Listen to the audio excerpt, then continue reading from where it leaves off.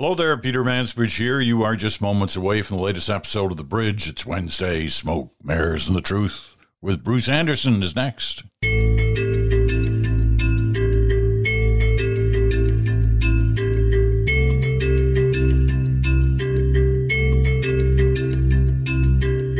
hello there, Wednesday, hump day, middle of the weekday. Lots to talk about today. We'll talk a little bit about the CBC because we love talking about the CBC.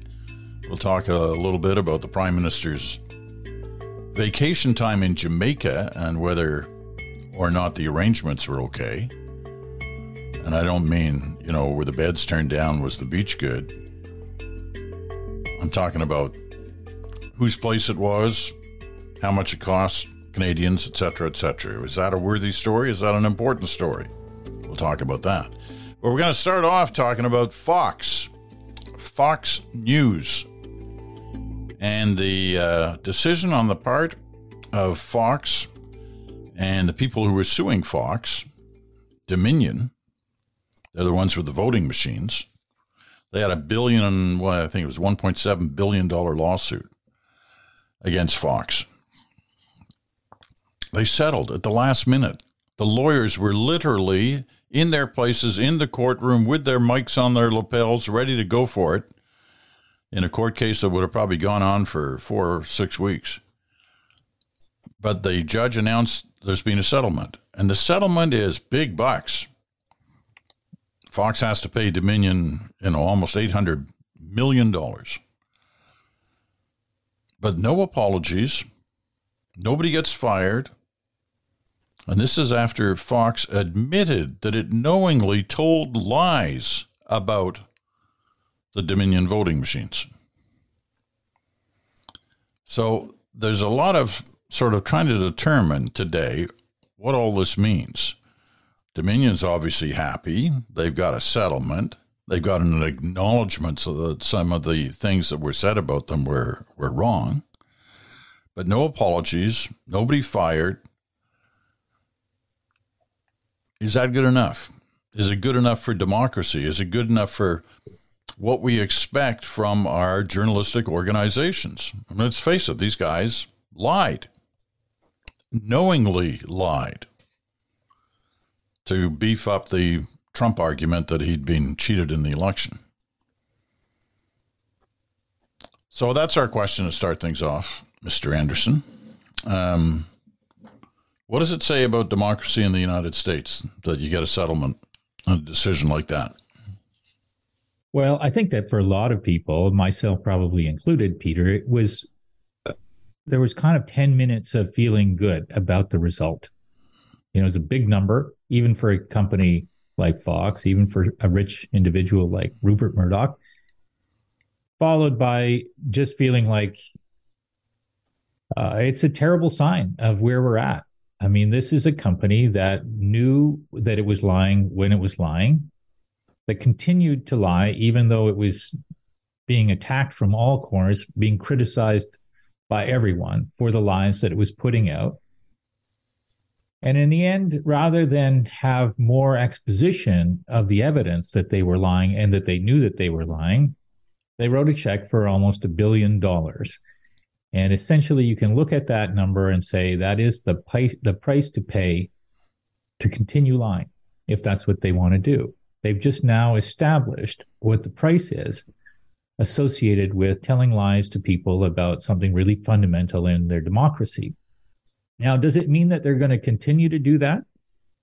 No, not necessarily. But to your point about there was no apology, not only was there no apology, there was a statement that the settlement was further evidence of the high standards that Fox holds itself to. And if you don't see any contrition in a situation like that, it is reasonable to assume that the company says, well, we know what the cost of lying is now, and we also know now what the benefit is. I saw somebody tweeted quite accurately in a way that Trump now, that we can see yesterday that Trump cost Fox almost $1 billion, that you could kind of take this payment and say, they ended up having to make it because they bought into the Trump line. Not that they believed it, but that they chose to repeat it. And I couldn't help but think that, yeah, maybe Trump did cost them that $1 billion, but how much did he make them? How much more money did they make by covering him the way that they did for the period of time that they did? How many more eyeballs, how many more clicks, how many more advertisers? And I know that they're in the middle of renegotiating their cable deals right now, which is probably one of the reasons why they settled, because they wanted to make sure that they could establish to the cable companies that they're negotiating with that this matter is behind us and let's just renew. So there's been a lot of money made, not just cost, in the line that Fox has been part of. And I worry, and I think we all should worry, that all yesterday did was establish two things. One is that there's a price, and if you can afford to pay it, then you can lie. And two is maybe everybody has just figured that lying, even by something that portrays itself as a news organization, has become even more normalized. And those are both worrying ideas. I know some days I can sound a little dystopian about this, and it's because I feel a little bit dystopian about it. And I worry that the movie of democracy that's playing out in America is a pretty worrying version of democracy for all other democracies. And we need to be vigilant about what's going on there. Let me ask you how you feel about this question, and the question will basically come down to: do you think Fox has been in any way damaged by this settlement? And I say that for the following reason: Fox is the number one television news channel in the United States. They're well ahead of MSNBC and CNN and all the other kind of pretenders in that area.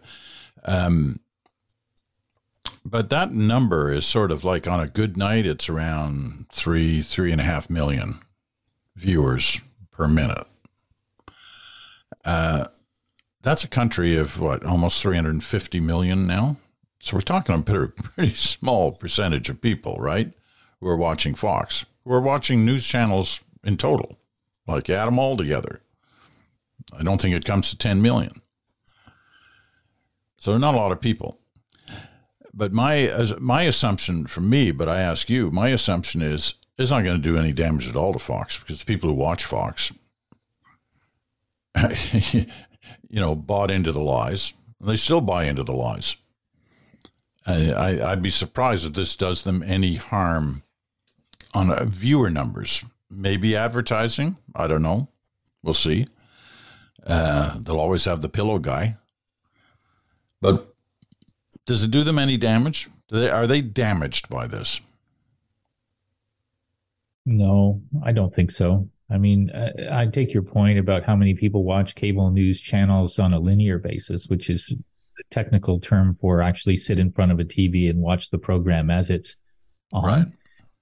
And that number can be smaller and smaller, and probably will be smaller and smaller in the years ahead. And it won't mean that their franchise is weakening. They've got 23 million, I just checked now, 23 million Twitter followers. And most of what's on their Twitter channel or their Twitter feed is clips from their various news programs. And so the number of times in which their content gets played and spread to others, and the number of people who are affected by it, is massive. Bigger by far than the news properties, I would hazard, of ABC, CBS, and NBC. Even though on the surface of it, I think those nightly news programs still get in the order of, I want to say 7, 8, 9 million people. They're not what they used to be, but none of linear TV is what it used to be in terms of audience participation that way. No, I actually think that Fox did the math of, was it better to be distancing itself from Trump at some point? They made a choice to do that. I gather from some of the depositions that when they looked at what was happening to their viewership, when they put some distance between themselves and Trump over January 6th, viewers went to other right-wing news platforms. And I hate even to call them news platforms. They're not what you and I would think of when we think of news platforms, but OAN and Newsmax. And then Fox decided, well, we can't have that because really we're not in the news business. We're in the business of business. And so now if you sort of say, well, where's the evidence of contrition? And you look at Tucker Carlson putting out content about, America should liberate Canada from the dictator Trudeau. There's no evidence to me that they've decided, you know what, we got a spanking here and it was an expensive spanking and we should really take an important lesson and we should check our morality a little bit about this. And what is it that we're responsible for? And it's kind of strange to me that you hear journalists in the States talking about the idea that these Fox personalities have kind of wandered away from the idea of journalistic integrity, when I don't know when I remember them ever having bought into it. They certainly don't care about it now, and they certainly don't seem troubled at all by the criticisms of those who say, well, what you did had nothing, was a breach of journalistic integrity. It's like they were seen walking out of the bank with bags of money and weapons at their side. And the journalists are saying, did you know that that's breaking the law? Well, yeah, of course they knew that it was breaking the law. They knew that they were lying, and they had basically all decided that the business that they were in made more money when they did that. I'm going to be interested to see whether there's another shoe to drop, or whether Fox just has closed the books on this. They've decided, I'm kind of surprised that they didn't settle like months ago. There would have been a lot less said because of the evidence that was put forward. There would have been a lot less said about their hosts and their news operation, et cetera, et cetera. But nevertheless, are they just simply going to close the books on this now, put out the cash, and move on as if nothing had happened? Or is there another shoe to drop in terms of accountability? Well, there are some other suits. Yeah, no, there are definitely more suits coming, but I'm wondering whether somebody in a suit is going to get fired for what's happened. And I raise it because the easy answer would be no, they're just going to move on. They'll settle these other legal attacks on them and move on as if nothing had happened. But then I think back to the Tucker Carlson of his day at Fox, which was only a couple of years ago. And that was Bill O'Reilly. Hugely popular, big number one, top-rated show, made bags and bags of money, but then got caught in a internal sex scandal at the organization. And they settled out of court for a huge amount of money with whoever was going after O'Reilly. And then they fired him. And initially there was this concern, well, if we fire him, God, he's the number one guy. We'll never get that audience back. Well, they got their audience back in a couple of weeks. First with Hannity, then with Carlson. And it was literally as if nothing had happened. They just moved on to the next right-wing guy who was going to shout and scream. And I wonder whether Murdoch, because listen, $800 million got to hurt. They only made apparently $1.2 billion only last year, and they got to give 800 of it away. And God knows how much else, as you suggested, there are other suits coming, and some of them bigger than the Dominion one. So I wonder whether there's still another shoe to drop, and whether that would make any difference anyway.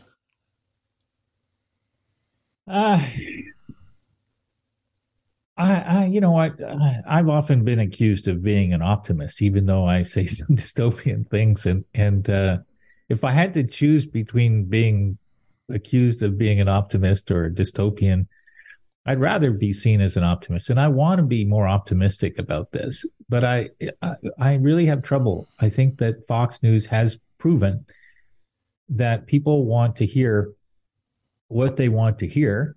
And that's become a bigger phenomena in the age of the internet and social media.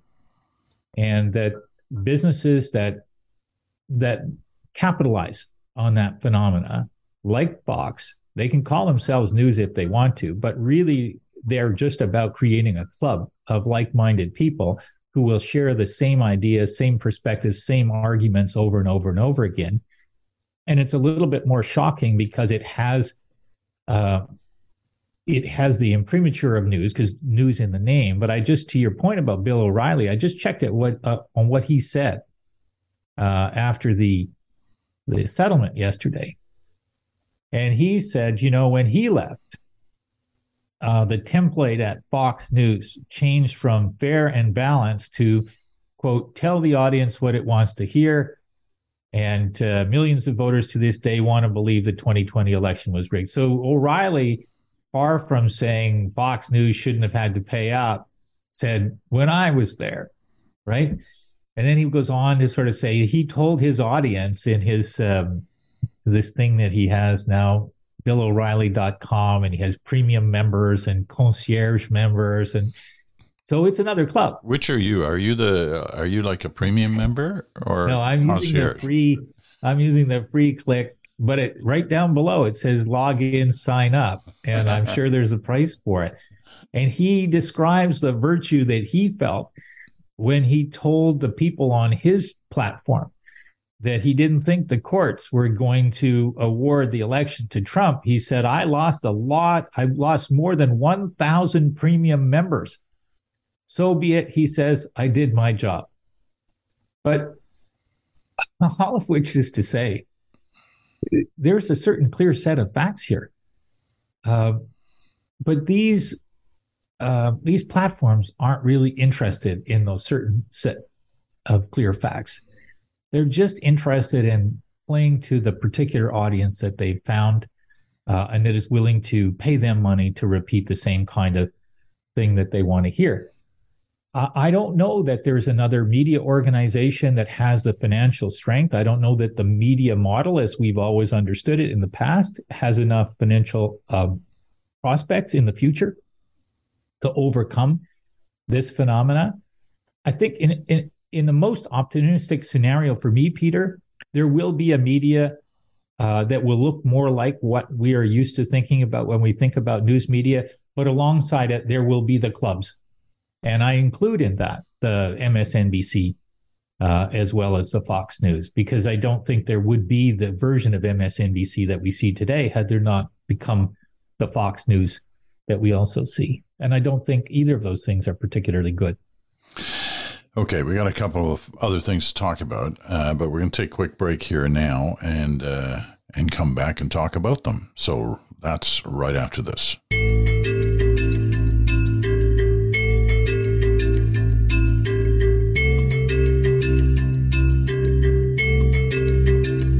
And welcome back. You're listening to the Bridge Wednesday edition, which is, of course, Bruce Anderson and Smoke, Mirrors, and the Truth. You're listening on Sirius XM, Channel 167, Canada Talks, or on your favorite podcast platform, or because this is Wednesday, like Friday, you can watch us on our YouTube channel. And the numbers for the YouTube channel are pretty good. I mean, the numbers are very good for the podcast and for the Sirius XM broadcast. But we're noticing that the YouTube channel numbers have gone up quite a bit as well. And You're along with it, a lot of... Pardon me? You're such a numbers guy. You always say, oh, you're the numbers guy, but I hear you talk numbers too. Yeah, but nobody can compete with you on numbers. And we're going to get to some numbers in a minute. But first of all, Radio Canada, the French wing of the CBC, broadcast a story yesterday that ruffled a few feathers about the Prime Minister's end-of-year holiday over the Christmas holidays and New Year's. He was in Jamaica. Now, that was known that he'd gone to a Caribbean island and he was holidaying with his family there. What wasn't known at the time, at least I don't think it was known at the time, was that he was staying with friends at a friend's condo complex in Jamaica. Looks pretty nice from the pictures, but most places in Jamaica look pretty nice where tourists go. And that these friends were connected, this family was connected on a number of levels, long-term family friends. One had spoken at Pierre Trudeau's funeral. One or two of them are on the board of the Pierre Trudeau Foundation. So there were a lot of kind of check marks on this story about, is this right? Is this appropriate? Now, the Prime Minister had checked with the Ethics Commissioner to make sure it was okay before he went on the holiday. And he got an approval from there. But some people are wondering, clearly the opposition parties and supposedly some unnamed Liberals are saying, was this really a wise thing for him to have done? Cost a lot of money to protect the Prime Minister. Security had to go along, has to fly in a government plane, all of that. So these stories come up every once in a while. They have for a number of prime ministers in a row here.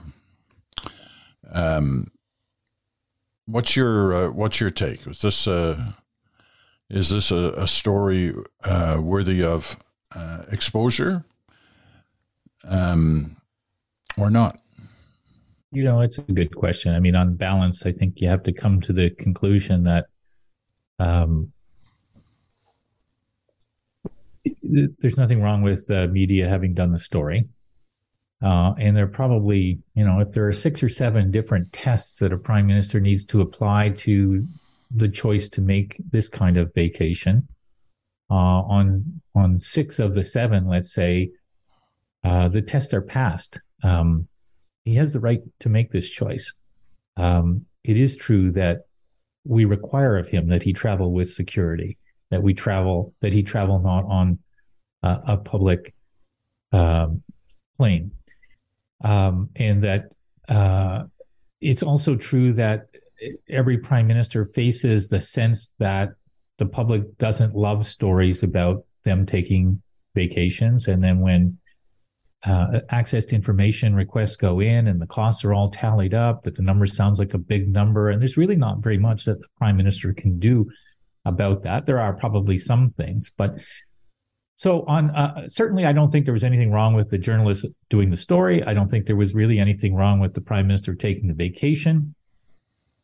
And I remember in the past, there was one time when the story came up that Prime Minister Harper had gone to a baseball game in New York City with his daughter. And I remember writing something. I may have written a column that was posted on the Globe at the time saying we've got to stop thinking that we can have people working in these jobs and that we just sort of bridle anytime they need to take a little bit of family time, a little bit of personal time, or we really want to kind of scrutinize the receipts for everything that they do. I think that is a little bit on people not to be so inclined towards it. And it isn't everybody that is, right? A lot of these things do come up. They are exposed. The incumbents feel a little chill and a little bit of sense of embarrassment, and then they go away. However, with this one, I suppose if there was a test that maybe it didn't pass, it's a little bit a function of the fact that the Aga Khan visit that Mr. Trudeau took early on had a similar feel. Staying with very wealthy people or staying as a guest of very wealthy people in the Caribbean. And it sort of brought back a little bit of that scar tissue, I think, in the context of the political opportunity that his opponents saw. And the second thing I would say is that it really is a question at some point of whether or not the benefits of taking that vacation outweigh what you know is going to come at you in terms of the criticism that your opponents are going to level at you. And in this particular instance, because the country is experiencing high inflation, because I saw Mr. Polyev tweeting out a poll yesterday saying 62% of Canadians were ratcheting back their summer vacation plans because they couldn't afford the vacation that they wanted. because interest rates are going up and people's mortgages are really feeling the pressure of rising interest rates. It's a reasonable question, I think, for the PM and his political advisors to say, is this kind of vacation at this particular moment in time likely to incur more political criticism than we really want to take on? And it sounds like they did have that discussion from the Daniel LeBlanc, the CBC story. They ended up deciding that it was worth doing, but I think that's the only question where it's a subjective test. There's no rule against what he did. It's more a question of political risks and benefits in terms of rest and relaxation and family time and that sort of thing.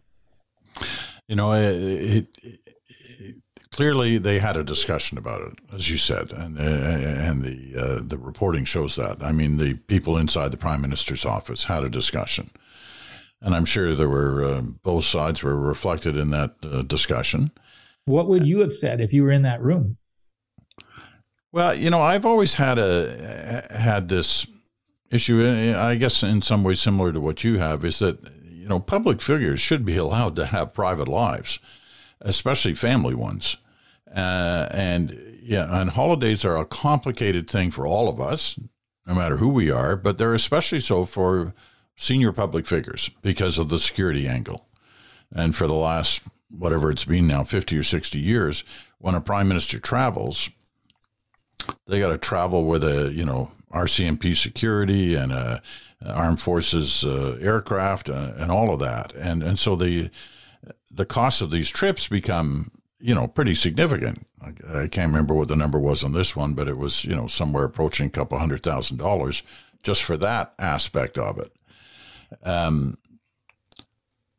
Who they're staying with, you know, becomes a part of the thing because the current stories that circulate. Right. So you're in the meeting. Yeah. I'm in the meeting, and I'm saying, well, Peter, where do you come down on this? What is your advice? I'd say, you know, it's a family decision. It's not a political decision, is what I'd say. It's the same thing happened with Tofino, right? They had this discussion, and the family decision was we want to go, and we're going. You're going to have to figure out a way to defend it if it becomes a problem. So I would probably side with the family situation, whether it's Justin Trudeau or at some future date, the possibility of Pierre Poilievre. You know, I mean, they take holidays. First year, you can be sure they won't take any fancy holiday. But the longer they're in power, you know, they want to have their holidays. They deserve to have a holiday. But I think it's always going to come up. I can remember, when I was a reporter, back in the day with, I guess it was either Mulroney, maybe even Pierre Trudeau, that these stories would come up and you knew what was going to happen. They were always going to look bad. You know, it also, there was an annual story about who used government planes the most, remember? What did they, the Challenger jets, which ministers used them the most? And they finally cut back on them, right? They hardly ever let the ministers use them anymore because the stories look so bad, even though they weren't on a junket. They were doing government business, right? So it's hard. So I think that's probably the approach I would take. At a certain point, we're going to have nobody worthy of running for office. Willing to run for office. I think that's right. I think we have to be really careful about that too. I agree with that. And I don't say that in the sense of thinking that journalism shouldn't be able to cover this. I do think that the stories tend sometimes to focus on sensationalizing the cost aspect without, and the context is always there that we expect our prime ministers to travel with security and to use government aircraft and that sort of thing. But the fact of the stories generally is that they torque up the sense of look at how much money it cost and look at how much money, he would have had to pay for this if he wasn't given it. Now, on the question of whether or not There were two other issues raised that I don't think are really worthwhile. I mean, it's legitimate for people to talk about them, but I don't think that they had any impact on my view of this. One is these were expensive properties owned by longtime friends of the Trudeau family, including of Justin Trudeau. He went to the ethics commissioner, and they agreed that the relationship was one of friendship over this period of time, and so that accepting that kind of generosity from a friend, this is one of the things that these commissioners are required to evaluate: is this really a friendship, right? As opposed to, is it somebody that you say is a friend but might not be a friend, but you say it's a friend for the purposes of having a gift blessed, if you like. There's no question, it seems, that this friendship was long and enduring and recurring, and therefore it's just like if you invited me to stay at your magnificent condominium in downtown Toronto sometime. I'm not inviting myself to have that gift given to me, but nobody would look at it and say, well, they're not friends. It's only one day in every 300 or so that we're not friends. So that, I think, no question, that's all kosher. The other thing is this notion of their involvement as donors or whatever with the Trudeau Foundation complicates this. It doesn't, to me, at all. It doesn't seem to have anything to do with it.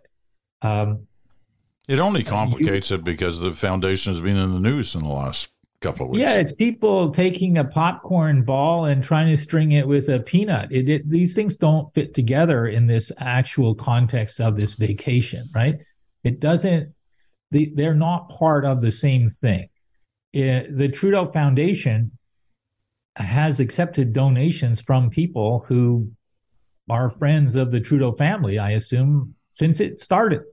And does this have anything to do with Chinese influence in Canadian democracy? I didn't see anything in the story about that. So that being connected to this story looked to me a little bit like somebody was trying to throw some more meat on the fire, see if they could get a little bit more flame going or something like that. But I don't think it was relevant at all. Let me end this segment with a little story that John Turner told me once. Former Liberal cabinet minister, former Liberal prime minister for a few months anyway, in 1984. But in 1962,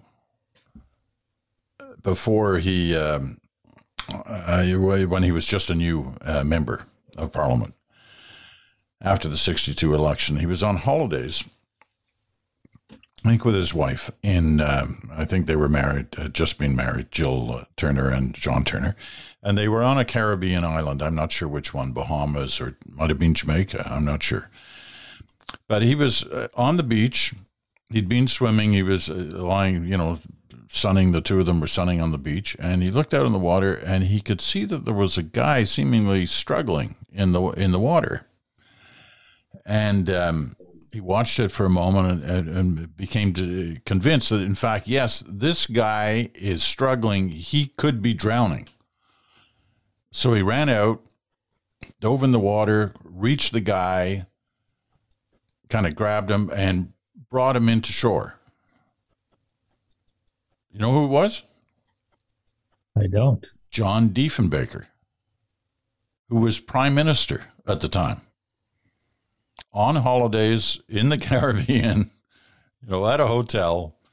What a coincidence. Yeah, and with no security, because in those days that didn't happen. But none of these problems happened either. He was like, they booked a hotel. They were staying in a hotel in the Bahamas. So were the Turners. And Turner told me, he said, you know what? We never spoke about it again. Wow. He obviously sat across from Diefenbaker, was friends with Diefenbaker for 20 years before Diefenbaker died. But that in that moment, he'd basically saved the prime minister's life. That's crazy. This was the era before traveling security. Well, if I and all ever of go that. into the North Sea up at our favorite beach north of Dornoch and I get caught in it, I A, hope you'll come and get me, but B, if you do, I will talk about it with you. I promise. I want you to know I'll thank you every day. Well, I will immediately start whistling for a lifeboat. I'll be calling for a lifeboat. There's a guy out there in that very cold water who needs help. Yeah. No, of course I'd be out there in a heartbeat. Yeah.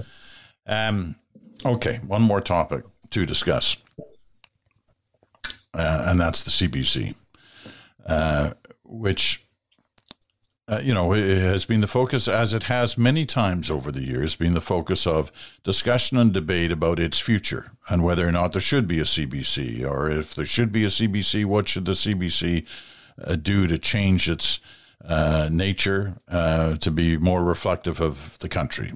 Whatever. There's always been some of this discussion. And there's also been a portion of the population which feels the way Pierre Poilievre seems to feel now, that it's time to defund the CBC.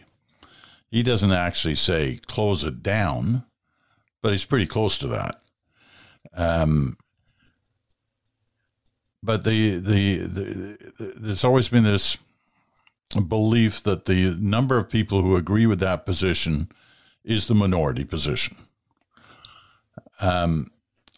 So while this debate is on right now, once again, about the CBC for a variety of different reasons, even including Elon Musk and his description of how what the CBC is,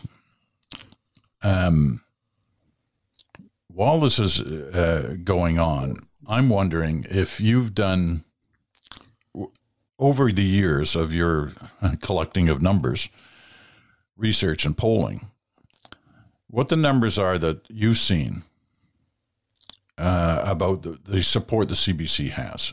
What is it? Yeah, it's not what it used to be, that's for sure. I think there's a couple of reasons for that, Peter, and we have some more research in the field right now, and I've run a couple of questions about this whole shut it down and save the money. Is it CBC News? Is it propaganda on behalf of the government? So I'll have some numbers on that in the next few days that we can talk about at some point if you like.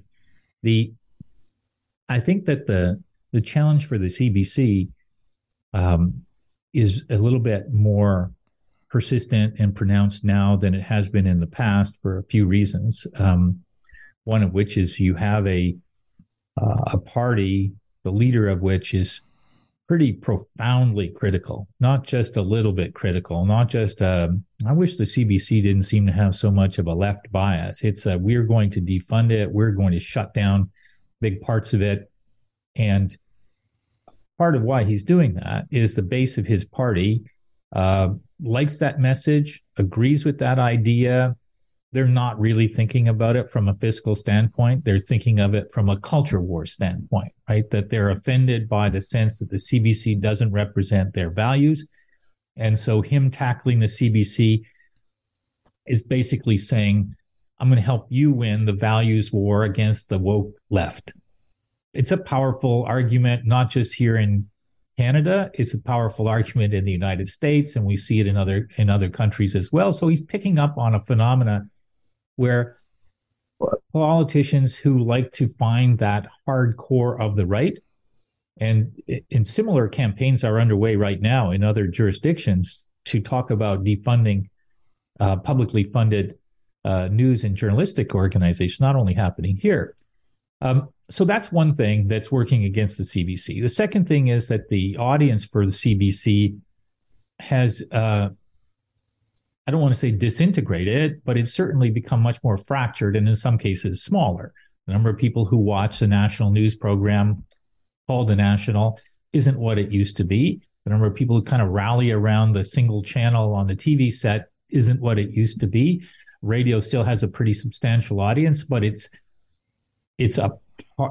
not everybody in the country by any stretch of the imagination. Obviously, there's a different product in Quebec under the brand Radio-Canada from the product in English Canada or the rest of Canada called CBC. And then the last thing is journalism isn't viewed with as much esteem and trust as it used to be. There was a few months ago, we put out a study that we talked about on one of our shows about how many people don't trust what governments say, our official accounts, and how many people don't trust what journalism says. And it's closing in on 45%. And if you put all of those factors together, the cumulative effect is that when Pierre Poilievre attacks the CBC, there's less visceral resistance to the argument that he's making than there used to be. And if our listeners are looking on Twitter, they're going to see lots of angry rebuttals. But Twitter isn't the world. And there are lots of people who aren't on Twitter and who will hear some version of let's shut the CBC down and save some money, who might say, yeah, why not? I don't use it. It isn't important to my sense of culture. I don't know the last time I remember that it did something important for the country. Those things kind of exist right now, and that can make his message seem less controversial than the classic Friends of the CBC type organization might think that it is. You seem to be suggesting that you're in the field right now. You've said that, but you seem to be suggesting that we should probably brace ourselves or for the fact that things are changing. I just feel like we need to recognize that this isn't the same conversation about the same organization in the same political context as 10 years ago or 20 years ago or 30 years ago. And that there's a lot of people who have a much more minuscule relationship with the CBC brand. And there's a lot of people who don't know that they can trust the institution of journalism or the institution of the CBC, because in part, they don't trust any institutions as much anymore. And so, you know, people of my vintage and yours were not quite the same vintage. I got a letter the other day calling me a septuagenarian while you're just in your 60s. You're just a kid. Right? Yeah. So I don't think it has a title yet. I took that with some degree of pride, realizing that I'm the senior statesman here. Yeah. Let me just say this about what you've told us, because I was contacted by a number of different news organizations yesterday for my comment on this latest round on the CBC. I do feel that the CBC story is in some ways is a constant, but in other ways it's like all of the things that are in our news cycle. It passes through, for 2 or 3 days of big time reporting and then move on to other things. But I agree with you that it's a constant in the sense that people, are thinking about this. It will play into an eventual election campaign in some way. I don't think it'll be a major issue, but it will be an issue. But here's what I said, and I believe this strongly. I think this discussion and debate around the CBC is a good thing to have happening, and it should happen. That the people of the country should have a say about the future of public broadcasting, and not just the sort of elite little groups that raise funds on it. That the people generally should have a discussion about this. What do they want? Do they want a national public broadcaster? If they do, what do they want it to be? And how should it be funded? Our friend Andrew Coyne often talks about this. He doesn't like the parliamentary grant that is given by the Parliament of Canada, but would like to see other ways, like here in Britain. There's a license you pay for to receive the BBC. Based on the number of televisions you have in your house, et cetera, et cetera. It keeps changing the actual formula. But these various questions about public broadcasting and whether we need it anymore or not, I believe we do. 100% we need it. But we should double the budget of it, just to be really clear where I come from on it. Not so that it has more money, but that it does more journalism. I don't know that it needs to be as involved in some of the other activities, but but that's what I mean. Local news coverage, we need a lot of it. Exactly. But that's what I mean by having a real discussion. Forget about all the BS rhetoric that gets thrown around from all sides. about the CBC, but have a real discussion about what the mandate should be if you're going to have a public broadcaster and how it's going to be funded, et cetera, et cetera. Or if you're going to kill it, are you prepared to live with that fact that there is no network dedicated to telling the Canadian story? Well, the other part that we haven't talked about is this notion that it's propaganda, which is completely false, I think. And I think Mr. Poilievre thinks he's getting away with that. I don't think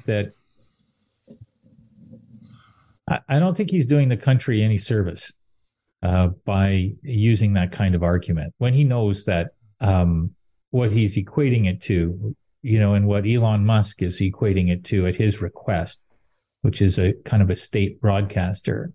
These things are not even remotely the same. Well, Musk should know better. I don't know about Poilievre. I don't know where he's traveled to in the world, but if you've ever been to a place that has a state broadcaster, you'd know the difference between that and the CBC. I mean, we talked for a few, 10 minutes or so about the story about Trudeau's vacation. Where do you think that story came from? Came from the CBC, from Radio Canada, the French wing. Or as I was telling a couple of the interviewers yesterday, I said, perhaps the most embarrassing moment for the Trudeau government in its 7 or 8 years in office was having to force the resignation, the firing of a governor general. How did that happen? It happened because of reporting by the CBC. So, I mean, let's get real. I mean, you can trace back through any number of different governments, liberal and conservative, and the strength of CBC journalism is pretty darn good, and it's not a partisan thing.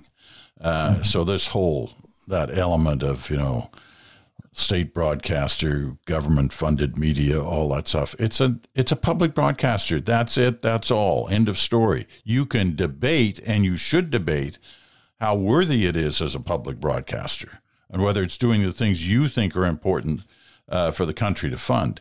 That's a legitimate discussion, and I'm all in for that.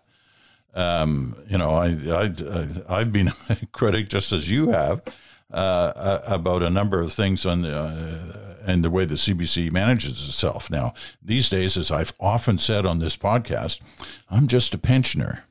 Now, I know, I'm speaking lightly when I use that phrase. I mean, I am a pensioner, but I'm doing a lot of other things as well. But the fact is, I think we should get in and have a serious discussion. So in some ways, I embrace what Poilievre is saying. I embrace it because it affords us the opportunity to have a real discussion about what broadcasting in general should look like and what public broadcasting should look like in the country. Yeah, I agree. He isn't really sort of saying, well, we need a public broadcaster, right? I think that's the problem, is that he's unwilling to say we don't need one in Quebec, and he's unwilling to say we need one in English Canada. And I think that's a level of duplicitousness that needs to be called out. And I hope that other media, Andrew Coyne, our friend Andrew Coyne notwithstanding, I hope Andrew actually does the math again on what would we look like as a country. How would we function as a democracy if all we had to count on was the content from Post Media and some from the Globe and Mail, which doesn't operate any local news operations, or maybe one or two, but we really lose a lot if we lose the CBC. Yeah, but listen. Killing the CBC is one end of the debate around the future of the CBC. So I don't have a problem with somebody making that argument. They're going to have to make it convincingly, and they're going to have to explain what they see as the outcome of killing the broadcaster, public broadcaster. But there are many others in the spectrum as well in this discussion and debate that should make their feelings known. And if we end up with a real national decision about it, as opposed to just a political decision, well, that would be a good thing. All right, we're out of time for this ramble. Hopefully, maybe by the end of the week, you're going to have some real numbers as a result of your survey, and we can talk about it on Good Talk with Chantal on Friday. Do our best. So thank you, Mr. Anderson. Thank you. Good Mr. to talk Mansbridge. to you. I'm glad to know that you would whistle for help if I fell into the North Sea. I'd be there. I'd be chopping through the water. No wetsuit, to just get like to you. whatever it takes. I'm gonna go in and get I've seen you in the water. I've seen you in the ocean, and usually you don't get beyond your toes. So I'm not too worried about being able to retrieve you from the Fair enough. from the Fair crashing enough. seas. All right. That's it for this day. Thanks so much for listening. Tomorrow it's your turn and the Random Ranter, so you won't want to miss that. Friday, Good Talk. Bruce returns with Chantal. I'm Peter Mansbridge. Thanks so much for listening. Talk to you again in 24 hours.